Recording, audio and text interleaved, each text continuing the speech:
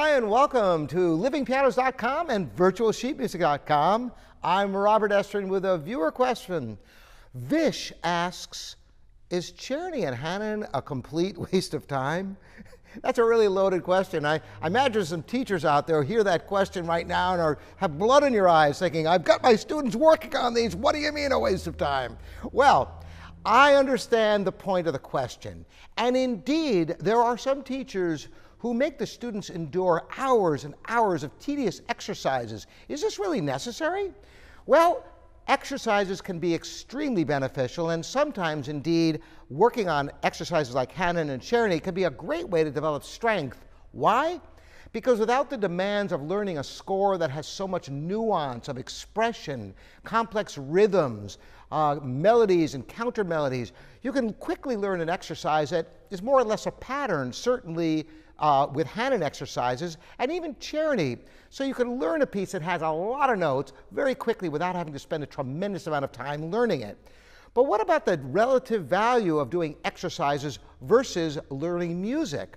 Well, you know, if you do have some musical etudes of Chopin certainly, or Moszkowski, but even simpler etudes on student levels like Heller or Burgmüller, you can get much of the same benefit of the strength building that Czerny or Hanon provide without having to play non-musical exercises. So I think there's a balance you must reach.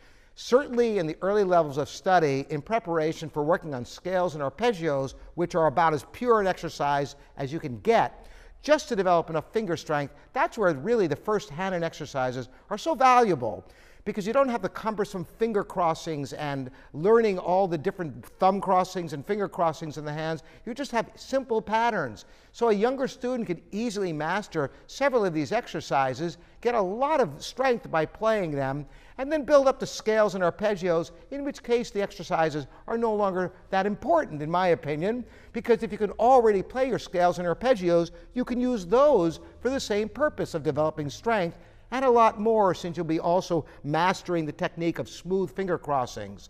So I would say don't get bogged down with exercises, but there's an important place for them. A lot of times you can actually come up with your own etudes. You could take a section of music, for example, that gives you a great deal of difficulty and turn it into an exercise by creating patterns and bringing out different voices, playing different rhythms in the same section of music.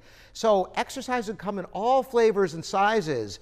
And just remember that you want to be able to play some music. I think it's a mistake to have a student having to endure nothing but exercises for weeks or months. I think it's a mistake that some teachers make, because the great thing about piano is the repertoire is so vast that even in the younger levels of study, there are some masterpieces, little gems of Bach, Mozart, Schumann, that young students can enjoy great music, not even arrangements, so it's original piano music that the masters wrote for you.